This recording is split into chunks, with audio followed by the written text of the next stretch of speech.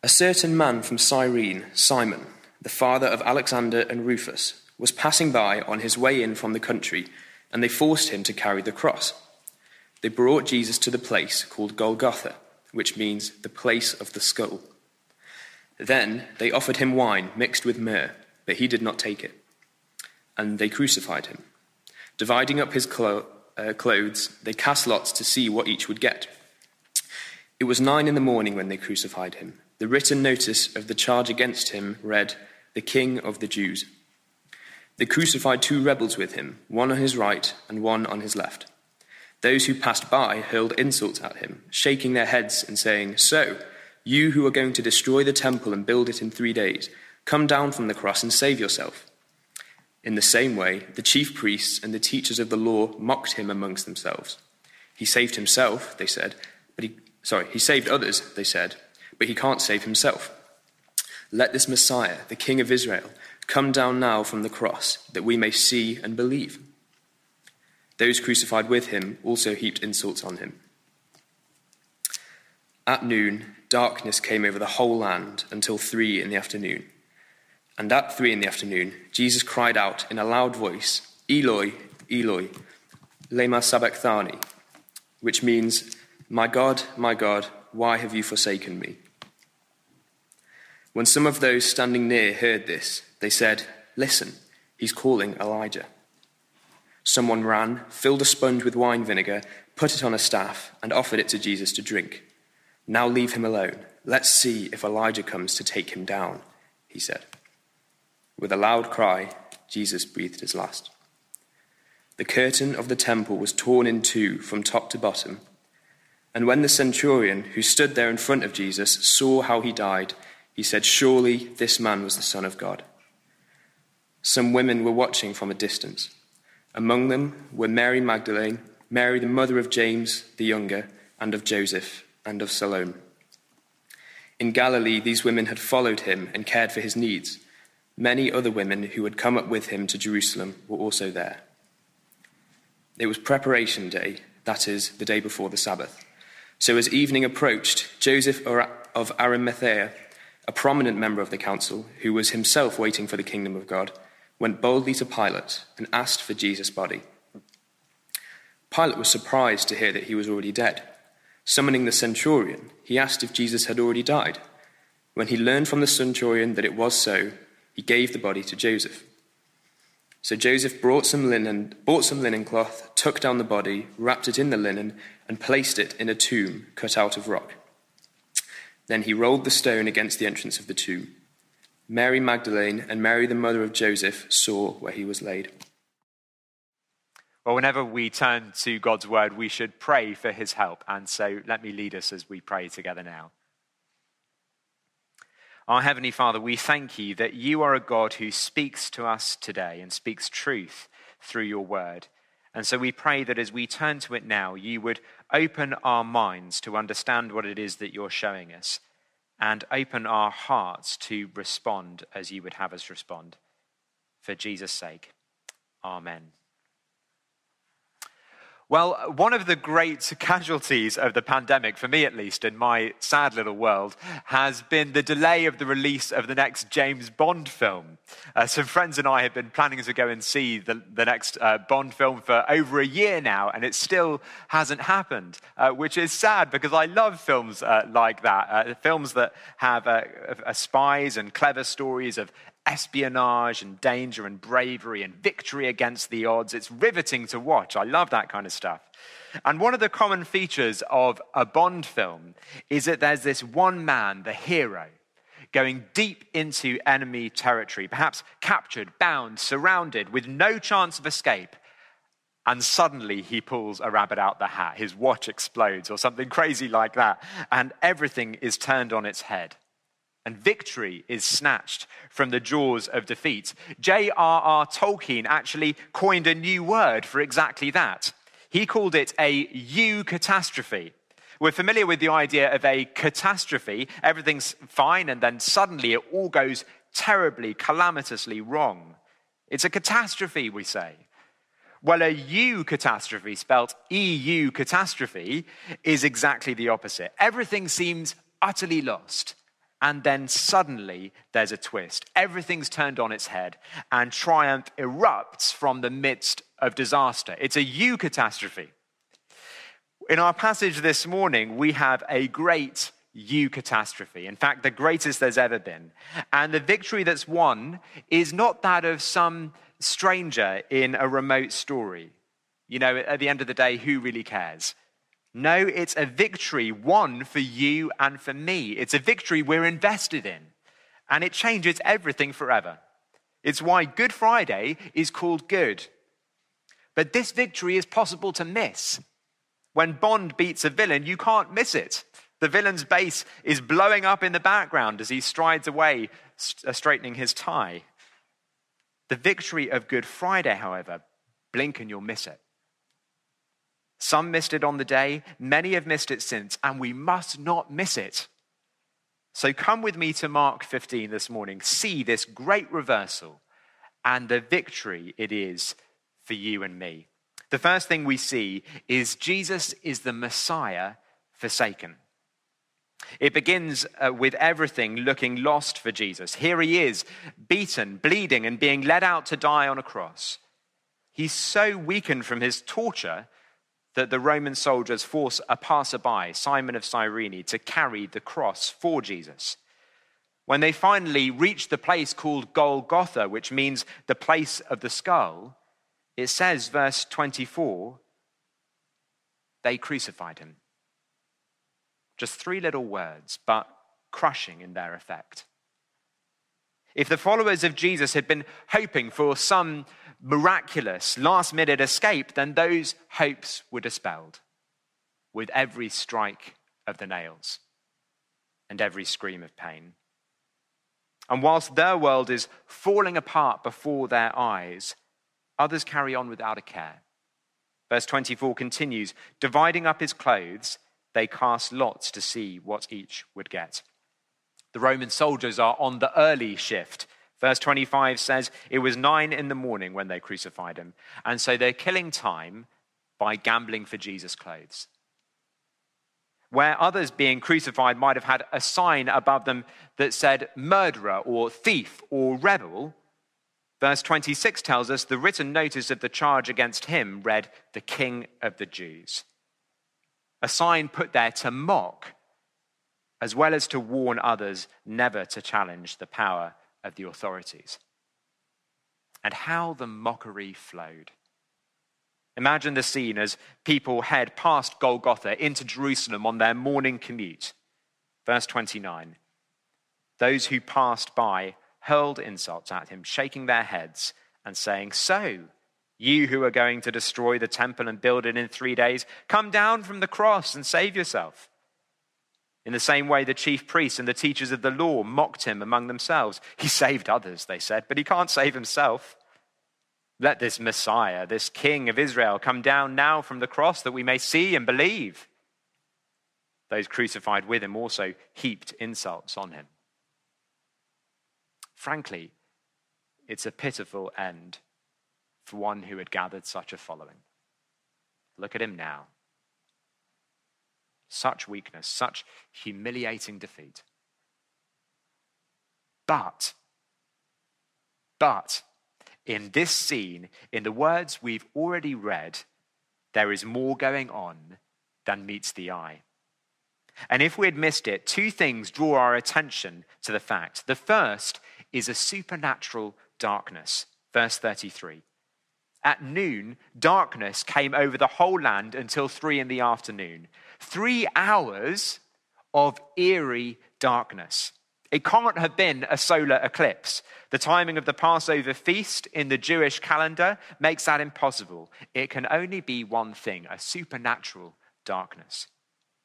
Communicating what, you might wonder? Well, what would it make any person feel? Surely something of the darkness of what was taking place, divine anger, judgment, that something of cosmic significance was happening. You might recall that a star began to shine to mark his birth, and now one stops shining to mark his death. Something big is going on. What is it? Well, that starts getting clearer for us as readers, at least, with the words of Jesus in verse 34. And at 3 p.m, Jesus cried out in a loud voice, Eloi, Eloi, lema sabachthani, which means, my God, why have you forsaken me? And those words are like a key that when turned in the lock, click, opens up the whole thing. It's the clue that unravels the case. Because in saying those words, Jesus was quoting word for word the beginning of Psalm 22. Now just imagine there a young Jewish girl standing near the cross, hearing him cry out those words and beginning to wonder why he had chosen them. They seem strangely familiar to her. So she runs home to her house in the suburbs of Jerusalem. She goes to her bedroom, gets out her Bible and starts turning to Psalm 21, where is it? 22, here it is. And as she runs her finger to the opening line, yes, she thinks to herself, there it is. My God, why have you forsaken me? It can't be a coincidence, she thinks. So she reads on. And as she does, her eyes widen and widen as more and more of what she reads perfectly describes what she's just witnessed at Golgotha. She comes to verse 7. All who see me mock me. They hurl insults, shaking their heads. And Mark writes that when Jesus was crucified, those who passed by hurled insults at him, shaking their heads. And this is what the people are saying in Psalm 22. He trusts in the Lord, they say. Let the Lord rescue him. Let him deliver him, since he delights in him. Just as those mocking Jesus called for him to prove himself by coming down from the cross. And it says in verse 16 of the psalm, dogs surround me, a pack of villains encircles me. They pierce my hands and my feet. And the girl is astonished. She had read this psalm countless times before, but never stopped to wonder what David, its author, writing 1,000 years earlier and hundreds of years before crucifixion was invented, could have meant by those words. But now they perfectly described what's happening to Jesus. They pierce my hands and my feet. And the hairs stand up on the back of her neck as she reads verse 18. They divide my clothes among them and cast lots for my garment. And she can see in her mind the Roman soldiers just hours earlier doing exactly that at the foot of the cross. And so she sees it now. That the man she had just witnessed dying is the one the whole Bible had been promising and pointing towards. And that this truth had been in plain sight all along. Written on a sign, no less, and nailed above his head there for all with eyes to see it, the King of the Jews. Though intended to mock him, that sign, in fact, declared the truth. And she feels as though she's just discovered the most important news in the world, because she has. That Jesus is the Messiah forsaken. It's amazing how sometimes we can look at the same thing but see something different. Like this picture, for example. Some of you will see a duck, others a rabbit. Or this one, maybe, what do you see there? An old lady or a young one? Maybe you see one or the other, but until you see both, you're only seeing half the picture. Mark is trying to help us see the whole picture. That Jesus is the Messiah forsaken. My God, why have you forsaken me? But he also wants us to see that this had to happen that we might have access to God the Father. And this is what we see in the death of Jesus. Blink and you'll miss it. But here in verse 37, with a loud cry, Jesus breathed his last.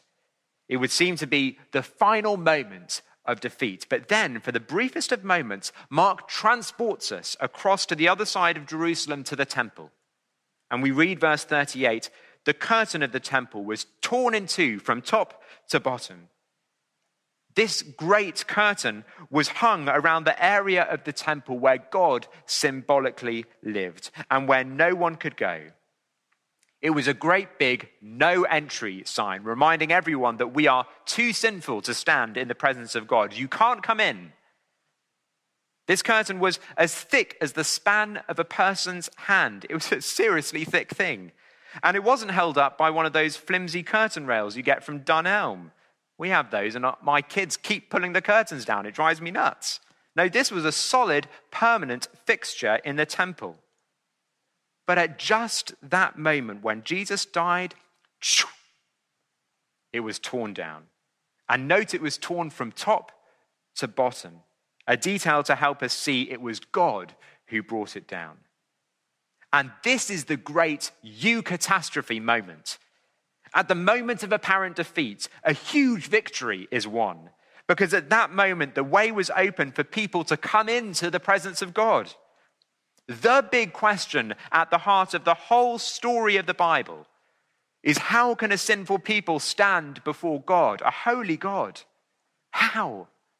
Well, here in Mark 15, the question is answered at last. It is through the death of Jesus, dying in the place of you and me, taking our punishment, that our sins are removed, and with them any need for us to be kept out of the presence of God. He was forsaken that you and I might be forgiven. He was shut out of the presence of God that you and I might be welcomed in. It's an amazing moment. Jesus has, as it were, gone deep behind enemy lines, and before anyone could notice what he was doing, snatched a great victory from the jaws of defeat. A lone hero managing to save countless others. One of the great sadnesses of the last year has been the way COVID has separated us from loved ones. Family not seen, newborns we still haven't met, holidays with friends cancelled. We've probably all seen pictures of people visiting elderly relatives in care homes and nursing homes, but having to remain on the other side of a glass screen, unable to touch them or to hug them. Separation is a terrible thing.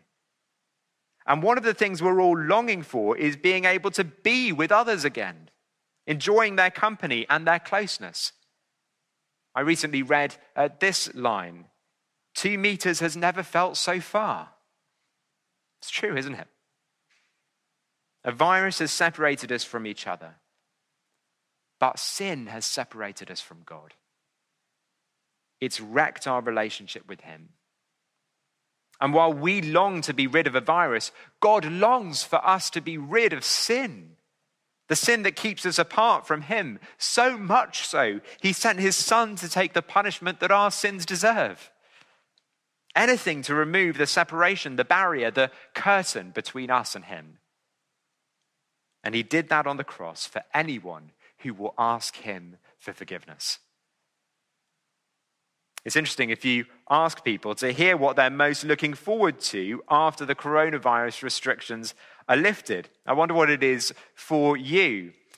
Of course, there's seeing people. I'm also longing to go to a restaurant with my wife, to go to the pub with some friends. I want to get away and have some holidays somewhere different, as much as I love Sheffield. I want to have people round our house for a meal. I think I'll be like a kid with too many toys. I won't know which one to play with first. But what's absolutely unthinkable is that I'd live exactly how I did in lockdown. That would be bizarre and such a waste, to not enjoy the privileges and freedoms that I have. Friends, Jesus has won for us the right to enter into the presence of God the Father, to know and enjoy him personally forever. To pass up that privilege would be madness. And such a tragic waste. Look, if you're watching this and you're not a Christian, do you perceive this victory? Don't blink or you'll miss it. Do you see what Jesus has done? There was one there that day whose eyes were beginning to be opened. Verse 37 said, with a loud cry, Jesus breathed his last. The curtain of the temple was torn in two from top to bottom, and when the centurion who stood there in front of Jesus saw how he died, he said, surely this man was the Son of God. How much did he perceive? We don't quite know. But this soldier who had seen surely many men die recognized that this one was different. Maybe you're looking into all this, unsure what you make of it, but there's just some niggling awareness within you that there's more to Jesus and Christianity than perhaps you've understood before. And if that's you, you're right. And you're onto something. We want to help you to see what it is that we have discovered to be true about him. It's the greatest news in all the world, and it changes everything forever. Keep watching these services. Join us in person from next Sunday if you can. Sign up to our Christianity Explored course happening on Zoom from the 15th of April. Contact me through the website, and if you'd just like to have a chat, I'd love to do that. But don't miss this greatest of victories, one for you and me. And if you're a Christian already, remember and celebrate the enormous privilege of being able to relate personally to God as our Father. And then enjoy it. Don't live like it didn't happen. Don't pass up the opportunity to enjoy the presence of God with you as you pray and offload to him all that's on your heart. As you sit quietly in a chair or go for a walk and consciously think upon his presence with you. And finally, don't be quiet or coy about the cross. Just yesterday, I was talking with a Sheffield Wednesday fan who was feeling a little bit down about the fortunes of his team. Not ashamed as such, but a little bit deflated about their performance. We all know that, don't we? When someone's team is losing, they go a bit quiet. They don't really want to talk about it. But when their team is winning, wow, everyone knows. They're wearing the shirt, chanting the chant, bringing it up in conversation whenever there's a chance. Even when there isn't a chance, they find a way to talk about it. We celebrate when our team is winning. Christian, as we approach Good Friday, don't go quiet about the cross of Jesus. It wasn't a moment of defeat, but of victory and triumph. It's the news everyone needs to hear. It's the symbol of the Christian faith, and for good reason. It's the solution to the problem of human sin, and it's the greatest sign there could ever be of God's heart and love for all the world. Make this message known. When you're sharing your faith with a friend, the place we should always be eager to go is to the cross of Jesus. It is the moment that changed everything forever. Some there on that day saw how Jesus died, the shame of it all, and concluded he could not have been who he claimed. Others saw exactly the same scene, but perceived something different. Surely this man was the Son of God. And the same will be true today. Some dismiss him, others see what is going on. This will always be the effect of the message of the cross. 1 Corinthians 1 says this: Jews demand signs and Greeks look for wisdom, but we preach Christ crucified, a stumbling block to Jews and foolishness to Gentiles. But to those whom God has called, both Jews and Greeks, Christ, the power of God and the wisdom of God. For the foolishness of God is wiser than human wisdom, and the weakness of God is stronger than human strength. At the cross of Jesus, do you see foolishness and weakness, or wisdom and strength? Blink and you could miss it. See it, and you've discovered the greatest victory the world has ever known.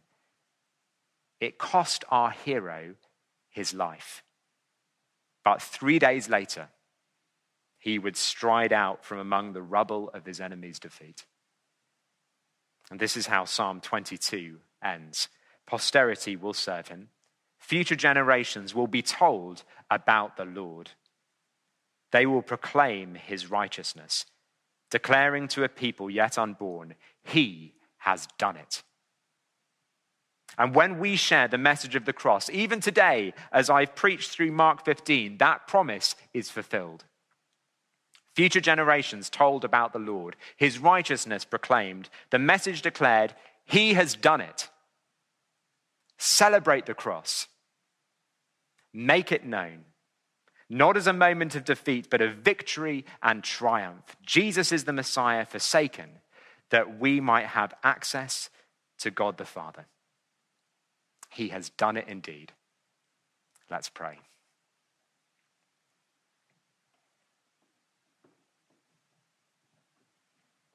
Lord Jesus, what cost you so much has won so much for us. We thank you that though you were forsaken, we can be forgiven. That you were shut out from the presence of the Father, we now can be welcomed in. And we pray that you would give our hearts great joy this week as we remember what it is that you have done for us. And we pray that we would make this message known, this message that all the world needs to know and hear and understand and respond to. For we ask it for the glory of your name. Amen.